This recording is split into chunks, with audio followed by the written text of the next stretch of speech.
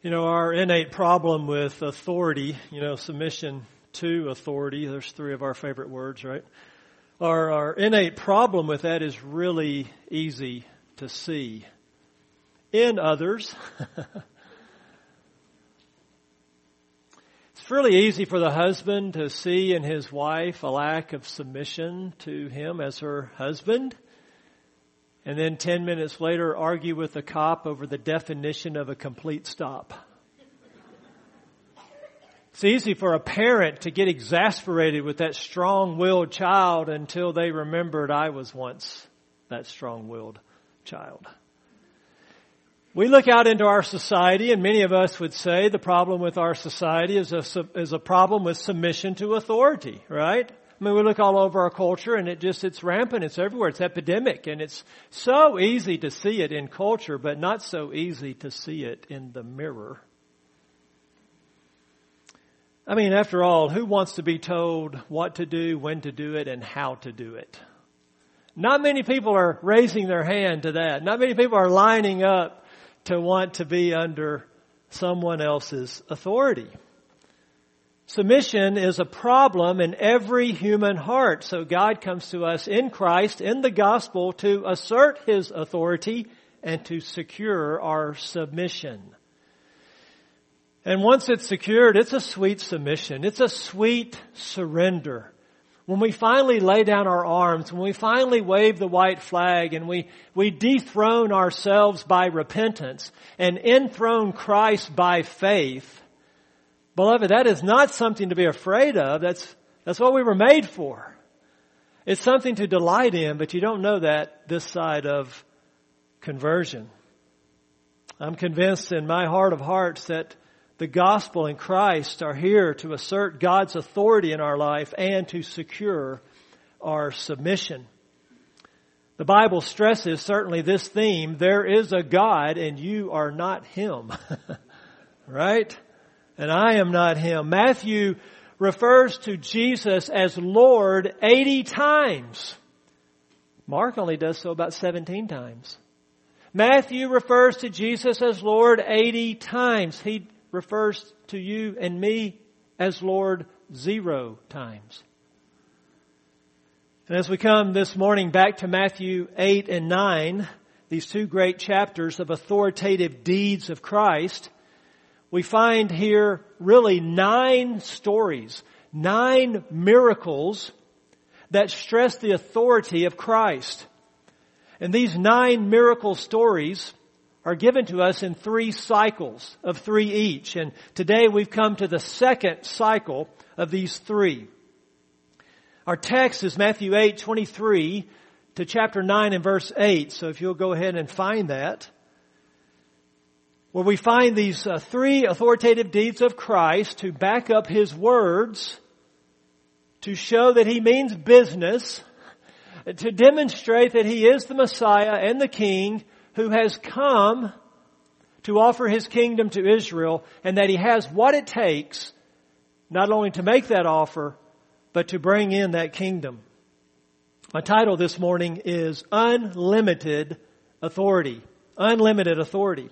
Let me give you the text idea. This is a big text from 8:23 to 9:8. Here is the idea in a sentence. In 3 very different settings, Jesus demonstrated His unlimited authority. And those settings would be the Sea of Galilee, a Gentile area, and a home in Capernaum. That brings us to the sermon idea. The text idea was the text then and there. The sermon idea is here and now. Because Jesus has unlimited authority over every area and every realm, we should completely surrender to Him. That's the sermon in a nutshell. My purpose this morning is I want you to be awestruck by the unlimited authority of Jesus Christ so that you completely surrender to Him. That's my goal this morning. As I've said before, every passage answers a question. The question of this passage is how? How did Jesus demonstrate His unlimited authority? 3 ways. Number 1, by calming the raging storm. Number 2, by casting out hordes of demons. And number 3, by forgiving sins. So we're going to look at 3 ways this morning that Jesus used to demonstrate and prove His infinite, unlimited, all-surpassing authority and power to show that He is not only the Messiah and King, but God in human flesh. So let's go through them one at a time, and we'll read the passages as we go.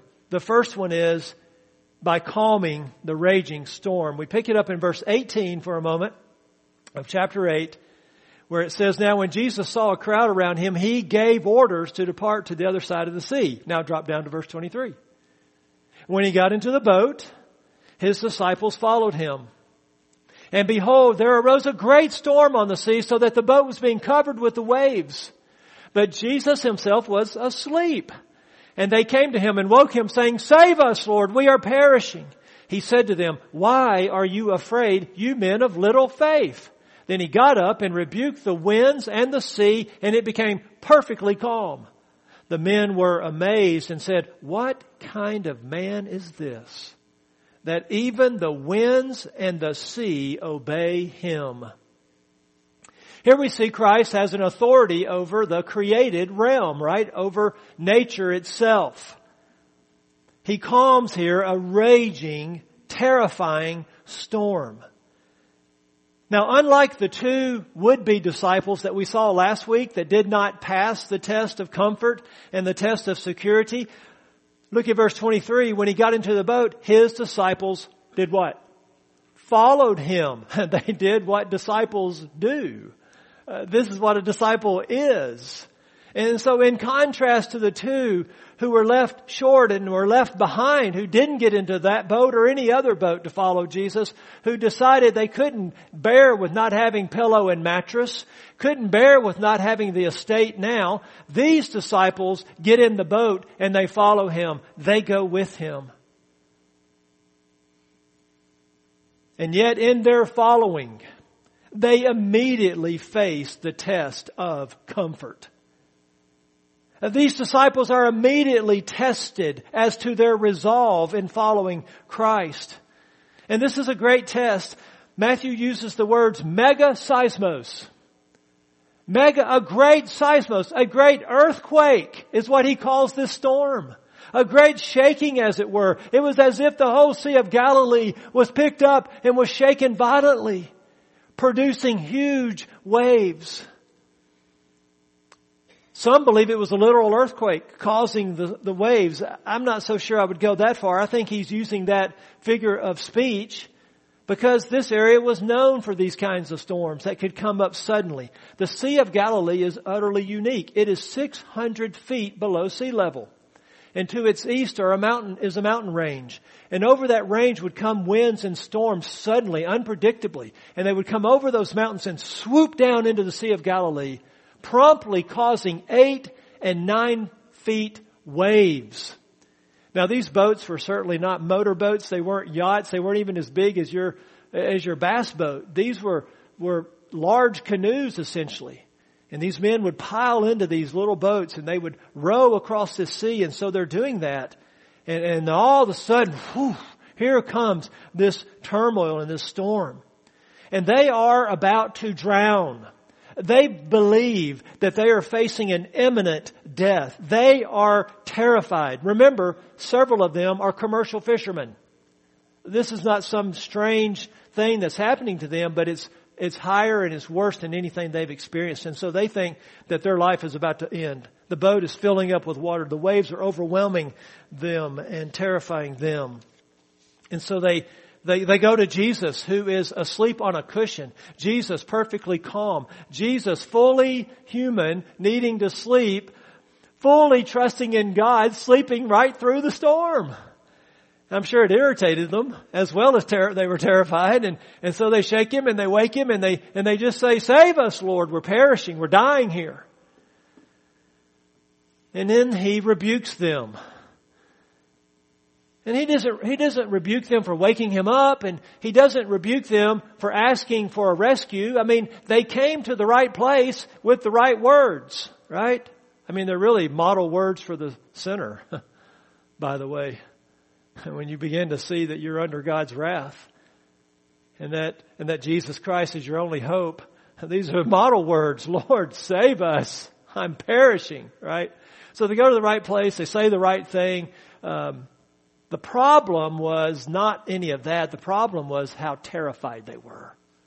He rebukes them for being so scared. He calls them cowards. Why are you cowardly? Why are you timid? You men of little faith. They have faith. They have some faith. It's just tiny faith. It's little faith. They had forgotten whose command it was to cross over the sea. They had forgotten who was with them in the boat. And so they're terrified, and that's why he rebukes them. That's the first rebuke. The second rebuke is for the storm itself. In one of the other Gospels, it says that Jesus says to the storm, "Hush, be still." Here is God's agent of creation controlling creation. He says to the wind and the waves, "Hush, be still," and all of a sudden fell upon that sea a perfect, settled calm. Now these fishermen have seen storms come up quickly, and they have seen storms pass quickly.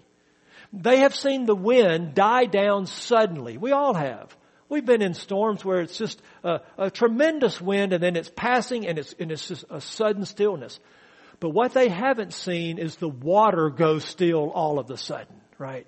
Once there's been activity on water, it's going to take it a while to settle down, but not this water. It's settled instantly and perfectly. This is the Lord Jesus Christ overseeing the laws of physics, calming this water faster than it would have on its own. And then verse 27, they were amazed, they were overwhelmed, same word as those who heard his words in the Sermon on the Mount. And they say to one another, "What sort of man is this? What sort, what kind, whose presence are we in, that even the winds and the waves obey him?" Underline that word, obey. They submit, they recognize his authority, and they do what he says to do. Let's let the Word of God answer that question that those men posed. These were Jewish fishermen. They had their Old Testament. If they had been recently in the Psalms, they would have found the answer. I'm going to let a couple of different Psalms answer their question. We begin, if you want to go with me, to Psalm 89. Psalm 89 will have the answer of what sort of man this is. Beginning in verse 5. The heavens will praise your wonders, O Lord, your faithfulness also in the assembly of the holy ones. For who in the skies is comparable to Yahweh? Who among the sons of the mighty is like the Lord, a God greatly feared in the council of the holy ones, and awesome above all those who are around him? O Lord God of hosts, who is like you, O mighty Lord? Your faithfulness also surrounds you. You rule the swelling of the sea. When its waves rise, you still them. Psalm 89 verse 9. What sort of man is this? Yahweh in the flesh. You rule the swelling of the sea. When its waves rise, you still them. Or how about the psalm I've read from already today, Psalm 107. Let's look at that for a moment. And verse 29. That's why I chose 107 today. Speaks of these men who go down to the sea in ships, these professional sailors who had certainly seen a storm or two in their day. And they find themselves in a storm like no other.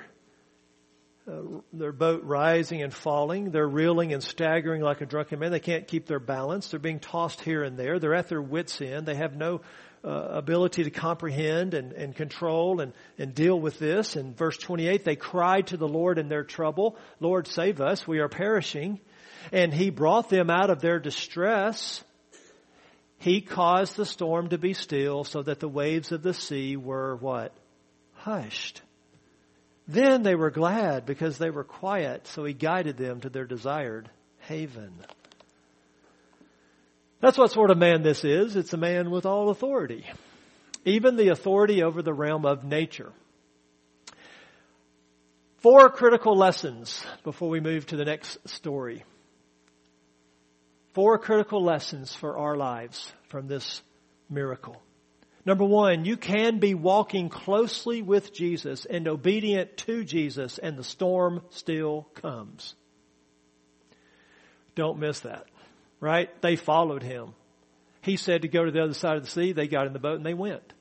They're obeying Jesus. They're following Jesus. They're believing in Jesus. They have little faith. And the storm still comes. So many times we think the storm is some kind of discipline or punishment. Sometimes we might be tempted to think this is because of sin, and it certainly could be. That's always in the realm of possibility. But it can also be very much in the realm of possibility that you are walking close with Jesus, that you are obeying Jesus by His grace, and God still brings a tremendous storm into your life. That's the first lesson that we need to see here. The second lesson is this: He can calm any storm any time, but remember this: a deeper encounter with Christ doesn't happen apart from the storm. He can calm any storm in your life, any trial in your life, any challenge in your life. He can take away in a moment with a word, but remember that the deep encounter with Christ doesn't happen outside of the storm. This is God's tool. This is God's instrument. You see, the one who calmed the storm is the one who sent the storm. The one who brought the storm is the one who will send it packing, because He has greater aims in our lives than our comfort. Critical lesson number 3.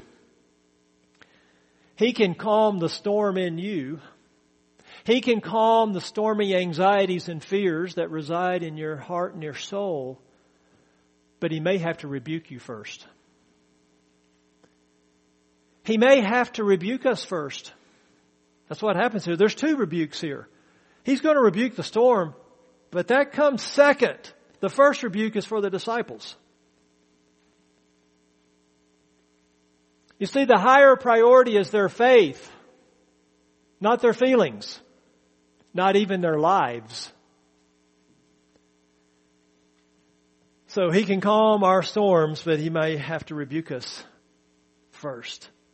Finally, number 4, and this will be really part of the theme of the message today. If the inanimate wind and waves obey Him, shouldn't those redeemed by His blood do so? He didn't die for wind and waves. They're not made in His image. He didn't pay for their sins. If the wind and the wave, if the sea obeys Him, Matthew says, how much more so, really, should we, who are His disciples? Let's not be outdone by creation. Let's not be outdone by that which cannot even love Him the way we can. Second authoritative deed is the casting out of hordes of demons. We pick it up in verse 28. When He came to the other side, into the country of the Gadarenes, 2 men who were demon-possessed met Him as they were coming out of the tombs. Caves were used as tombs. The front part of these caves could be shelters for people to actually live, and then bodies would be buried on into the cave. And so these men live in these tombs. They live in the cemetery. And they were so extremely violent that no one could pass by that way. No one had the power or the strength to even walk that path. And they cried out saying, "What business do we have with each other, Son of God? Have you come here to torment us before the time?" Now there were a herd of many swine feeding at a distance from them, literally far away from them. The demons began to implore Him or beg Him, saying, "If you are going to cast us out, send us into the herd of swine." And He said to them, "Go." And they came out and went into the swine, and the whole herd rushed down the steep bank into the sea and perished in the waters. The herdsmen ran away and went to the city, reported everything, including what had happened to the demoniacs. And behold, the whole city came out to a meeting with Jesus. And when they saw Him, they begged Him to leave their region. Here we now move to His authority over the demonic realm. So we had His authority over the natural realm, and now His authority over the supernatural realm. The setting for this really one-sided battle is the eastern side of the Sea of Galilee, which is a Gentile area predominantly. It is this region of the Gadarenes. And these two men literally opposed him. They didn't just come out to meet him and say, "Hi, welcome to the, our side of the sea." They come out with opposition in their demeanor to stand against him, to oppose him. And they're described here as dangerously violent and supernaturally strong. No one can overpower them. No one can contain them. They're like the strength of animals contained in human beings. They're like territorial hyenas. And the Lion of Judah has just shown up, threatening them. And what they say to him is really interesting. They basically are saying, "We have nothing in common. What are you doing here? Leave us alone. What is this? What is your business here? Son of God."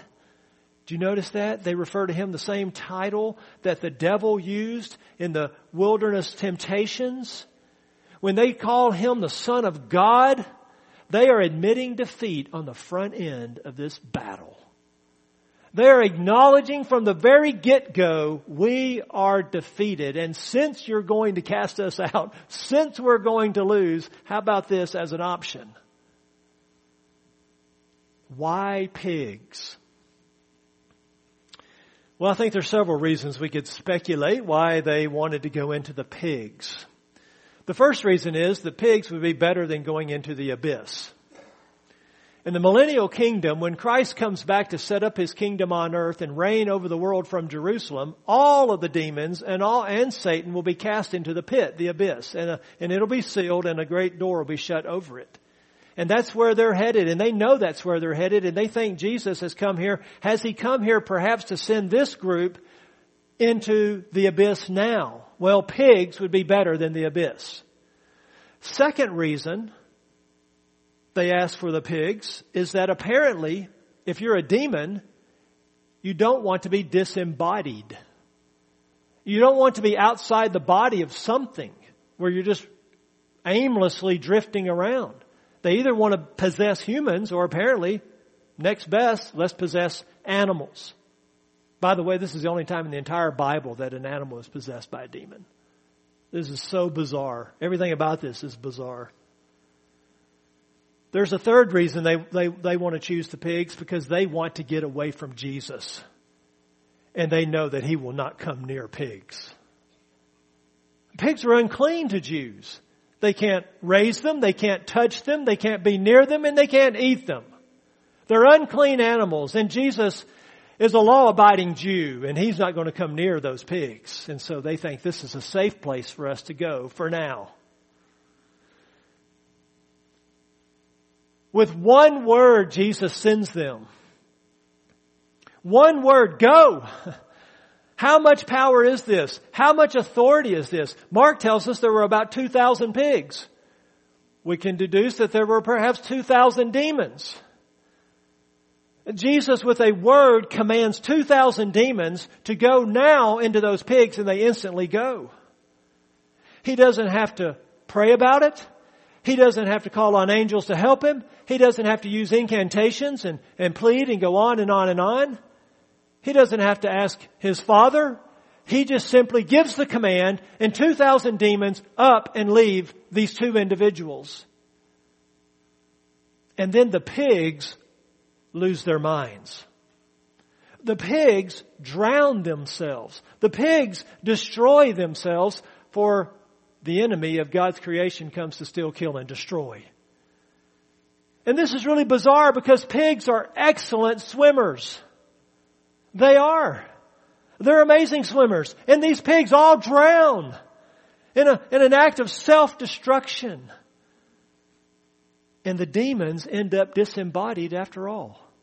Jesus doesn't accommodate them when he says go. He knows what's going to happen. They don't. They end up disembodied. What they didn't want. The herdsmen, this is a huge herd. This is probably a community herd. The herdsmen, protecting their own skin and terrified, run to the city. It's about 6 miles away. They get the entire village to come out and have a meeting with Jesus. Again, this is not a meet and greet. This is an opposition.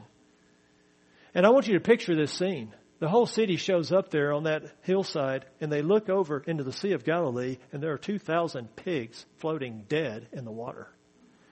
And they look at Jesus, and they think this is some kind of magic sorcerer or some kind of destructive magician, and we're terrified of him. And Luke tells us that out of fear, they beg Jesus to leave their region. After all, he's wrecked their pig business. He's decimated their local economy. I found this humorous a bit, especially in our day and age of elevating animals above people. The Jewish Christian reader of this would have found it very humorous that all of the pigs drowned. And that Jesus has no issue with that. But that's beside the point. The point is, all of these demons obeyed the one word of Jesus. He did not need 2 words. He did not need 3 words. There's simply one lesson here for us. If demons obey, how much more should we? He didn't die for demons. He didn't come to redeem demons. They're unredeemable. They have no option. They have no plan of salvation. But they're in the presence of authority, and they know it. They're in the presence of the Son of God, and they know who He is, and they know their outcome, and He says go, and they go. And He says go to us, and we stay.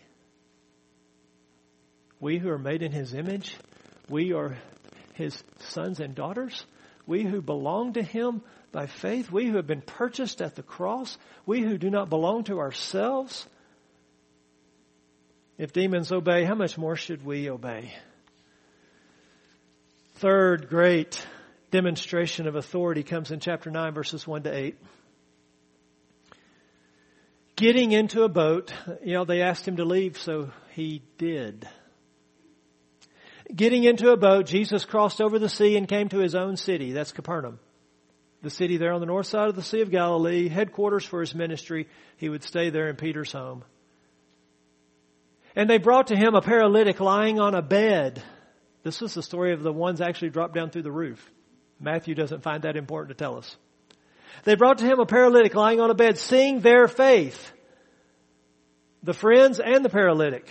Seeing their faith, Jesus said to the paralytic, "Take courage, son. Your sins are forgiven." And some of the scribes said to themselves, "This fellow blasphemes." And Jesus, knowing their thoughts, said, "Why are you thinking evil in your hearts? Which is easier to say, 'Your sins are forgiven,' or to say, 'Get up and walk'? But so that you may know that the Son of Man has authority on earth to forgive sins." Then He said to the paralytic, "Get up, pick up your bed, and go home." And he got up and went home. And when the crowd saw this, they were awestruck. And they glorified God who had given such authority to men. Authority over the natural realm. Authority over the supernatural realm. And now authority over the spiritual realm. Or the moral realm. And there are no other realms. We have just covered all of creation. As Jesus demonstrates, He has authority over all. But this is the best of all, folks. This is the heart of His mission. This is the greatest display of power and authority of all three. Matthew saves the best for last. And the best is not that a lame man could walk. The best is that a sinner was forgiven. You see, the first one was just an issue of creation, groaning. And the second one were created beings, demons. But this one relates to God. This one relates to their debt to God. That they are debtors to the Almighty, the Holy, Holy, Holy One. And Jesus comes with the authority to forgive sins on behalf of the Father. Here is the heart of the mission. 4 friends, we learn from another gospel, bring this lame man on a stretcher to Jesus. The crowds are so great, they tore apart the roof. They lowered him from the roof, set him right in front of Jesus as He's teaching a house packed with people. Jesus sees their faith and He shocks everyone in the room. He does the totally unexpected. They'd seen Him do miracles before. They'd seen healings before. They were expecting that. He throws them a curveball for the ages. He says to the lame man, "Cheer up, son." I love this. Cheer up, child.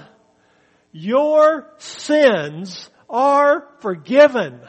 Here and now. Not your sins were forgiven before you came in. Not your sins will be forgiven someday. I am telling you right here and now, your sins are forgiven. I just forgave them. Now these scribes, these legal experts, these seminary professors who are listening to Jesus trying to catch Him in something so that they can accuse Him, they hear this and they know that only God has the authority to forgive sins, that all sin is against God, and so He alone can forgive them, and they instantly say, "Blasphemy! This man speaks wrong of God. This man's claiming to be God. This is blasphemy." Now that is a charge, by the way, that came with a death penalty.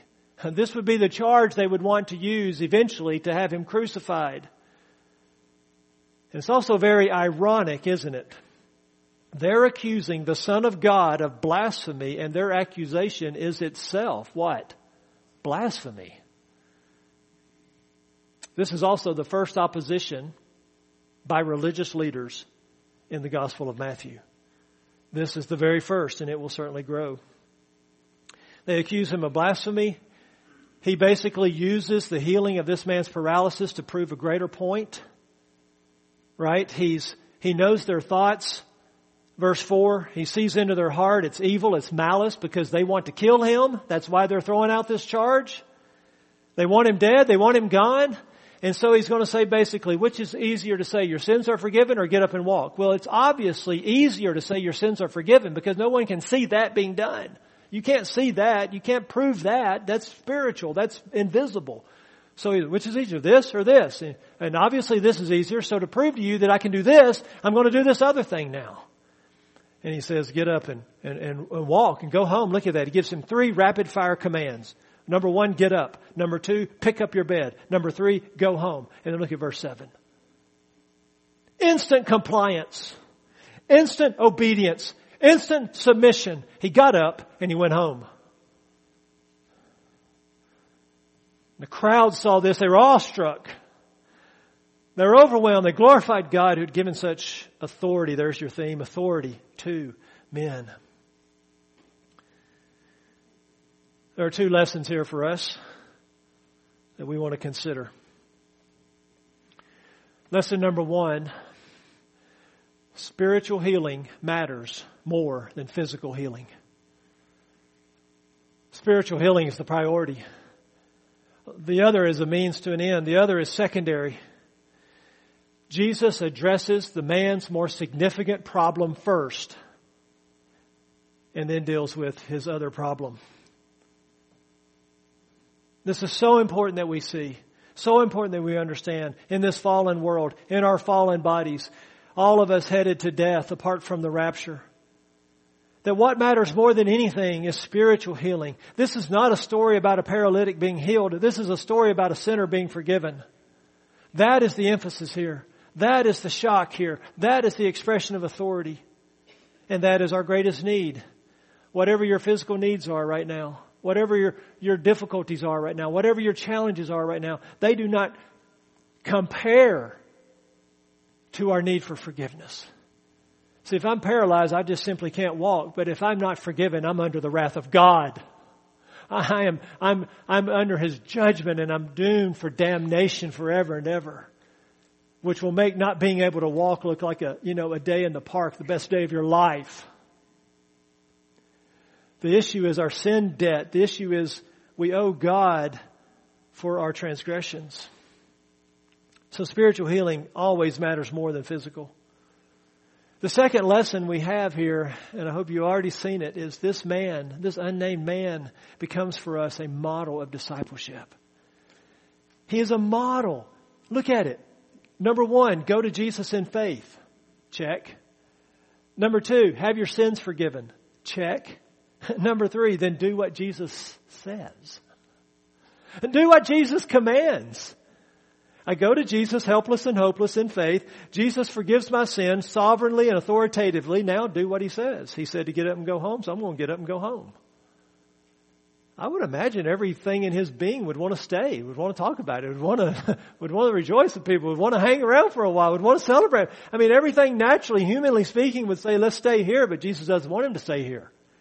And He doesn't debate and He doesn't argue. And He goes, but what about, I got an opportunity here to do this or that. No, it doesn't matter. He got up, He went home. If He has forgiven us, shouldn't we obey Him? I mean, it's so simple, isn't it? It's so basic. This is authority leading to discipleship. If we are forgiven, then obey. Then follow. Then submit. Unlimited authority over the natural, the supernatural, and the spiritual realms, over creation, demons, and sin itself. And watch this. What is the end result of these three miracles? The end result is, first, a calm creation. Second, hindered demons. And third, a lame man is made whole and is forgiven. Hello, a glimpse into the future messianic kingdom. Creation calm, demons hindered, and people are whole and forgiven. And the Jews made right with God. Here the King offering the kingdom is showing His people what it's going to be like when He comes. Glory, right? This is our hope. This is why we long for the rapture and the tribulation and the return of Christ, so that the world will be as it was meant to be. Without demons running around destroying everything, without storms terrifying us, and without diseases paralyzing us, and without sin being an issue. This is what we have to look forward to as disciples of Christ, who have already gained our entrance into the future kingdom. I want to close with three sweet gospel reminders. The calming of the storm looks forward to those 3 hours of darkness on the cross, when Jesus, through His bloody death, would say, if you will, to the wrath of God, hush, be still. Jesus there by His death would still the wrath of God on our behalf for everyone who would ever believe in Him. His casting out demons looks ahead to the cross, where He disarmed the powers and principalities, where He disarmed the demons, where He made a public spectacle of them, and He crushed the head of the serpent. The cross is where He cast out Satan. The cross is where He defeated our enemy, where He broke His grip on all of the elect for all time, so that Satan one day would be forced to let us go to our new master. And then His forgiving of sin as the Son of Man and the Son of God looks ahead to where He obviously paid the penalty for our sins, where He took the punishment for our sins, where He bore the wrath of God in our place so that God would be just and the justifier of the one who has faith in Jesus. It is the cross where God accomplished the very basis of the forgiveness of sins, allowing a holy God to pardon wretched sinners like us. The storm and these demons and this declaration of forgiveness all are looking forward to where the story is going, to where Matthew is going, to a suffering Messiah who would be crucified, dead, buried, and raised from the dead. It is the unlimited authority then of this Christ that calls us to be awestruck, right? It calls us to glorify God by a complete surrender to Him. Let's pray. Father in heaven, we would ask that by Your amazing grace, that this would take place in our hearts and lives, in every heart and life in this place. Lord, we would pray that there would be complete surrender, complete submission. The Christian life cannot be lived any other way. We're just fooling ourselves if we think we can. I pray, Lord, that you would do your work in our midst, and may either now or in the future, every single soul in this place be able to sing this song we're about to sing from the heart and with understanding. And we ask it in Jesus' name. Amen.